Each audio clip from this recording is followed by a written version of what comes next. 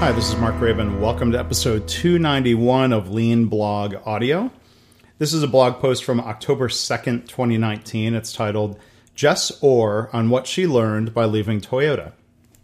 Now, last week was our 5th annual KaiNexus User Conference, or KaiNexicon, as we now call it. One of our keynote speakers was Jess Orr. She is a former Toyota engineer who shared perspectives on what it was like to now lead continuous improvement in another company. Jess has previously presented 3 webinars for us at KaiNexus. You can find links at the end of the blog post. You can find this at leanblog.org/audio291. So in her talk and in these past webinars, Jess always has something insightful to say. I took a lot of notes during her talk, so here are some of the highlights as I captured them. So on leaving Toyota, Jess said it was very difficult to leave because, quote, a lot of my identity was wrapped up in Toyota.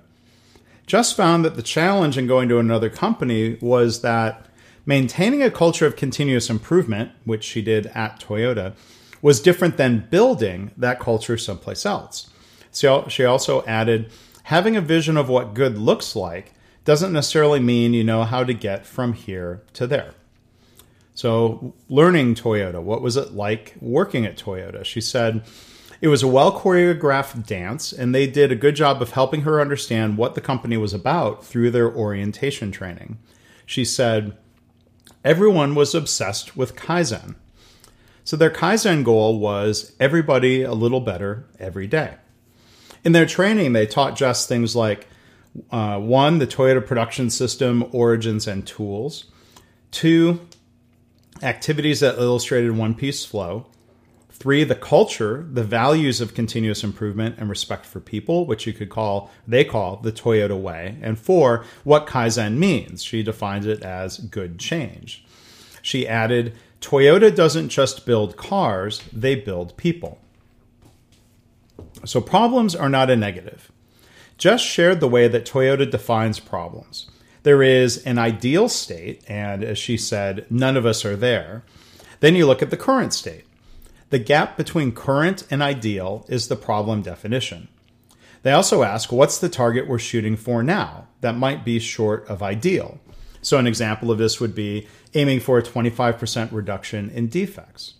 In fact, Jess proposed such a target for a project she was assigned to, and her manager immediately replied, well, how about 50%? As she started the work, the manager asked, who's on your team, as it wasn't expected that she would work alone. Jess ended up leading an effort that reduced defects by 75%. She said, quote, it built my confidence and capability. I was hooked. Jess also added that she worked on very difficult problems, as she called it, as there was no longer any low-hanging fruit there at Toyota.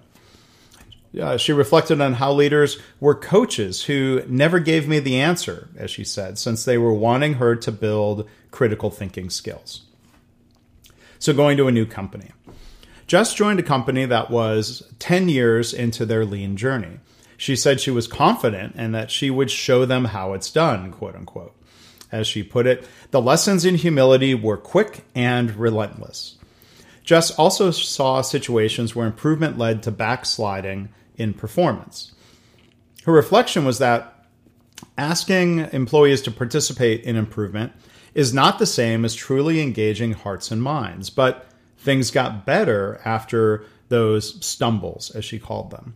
So there are 3 key lessons that Jess shared from her career and her transition from Toyota to another company. 1, seek first to understand. Jess talked about how being a humble learner requires a deep understanding of the current situation, including 1, the pain points, and 2, the people. Jess then looked back to Toyota a bit and said that Toyota never knew the true financial impact of improvements as the company didn't focus on dollars. Back to her second point, she said that you have to, quote, really get to know the people working in the process, taking time to know more than their names. You need to learn things like their motivations, their skills, and their frustrations. 2, our role is to facilitate, not to fix. Just advise the audience to, quote, slow down and resist the urge to fix people's problems for them. Now, I've heard, as I've heard other Toyota people say, she suggested that we don't take away ownership, and that we don't inadvertently send a message of, I don't think you're capable of solving this problem. Oh, and she added another really interesting point, that the word facilitate, if you look in the dictionary, facilitate means to make easy, which is an interesting insight. Something to think about as process improvement facilitators. If we're going to use that word, we should be making it easier for people. Then our third key point, leverage continuous improvement as a way to build people. So Jess recommended that we focus on building people, not just fixing the problem and not just fixing the business. She said facilitators should, quote, not just do improvement with them, but also for them. When you build people and involve them, she said, continuous improvement reveals hidden superstars. And I've certainly seen that in my own work. Jess said that people might have skills, but uncertainty. When you facilitate, you can help others run the project and serve as a coach instead of doing it for them. During the Q&A, I asked Jess if Toyota used A3s for every problem, or if some problems were small enough so that it wasn't necessary to do a formal A3. Well, Jess said that Toyota used A3 for complicated problems, which is the same dynamic and approach that I've recommended and have also seen at Cleveland Clinic, as I blogged about yesterday. She also talked about Toyota Kata as a, quote, phenomenon that she saw at Toyota. She saw it as a form of controlled experimentation. She said there were times when they took a less formal approach of try and see if it works. She wrapped up by saying her goal should be to, quote, develop a small army of problem solvers where people are making improvements without being asked. So thanks again to Jess for sharing her experiences, her insights, and reflections. You can go again to leanblog.org/291 to find links to the webinars that she has been kind enough to present for KaiNexus. One was called How to Use A3 Thinking in Everyday Life. The second was a deep dive into A3 thinking. And the third one was applying strategy deployment to your personal goals. So I hope you'll go check that out.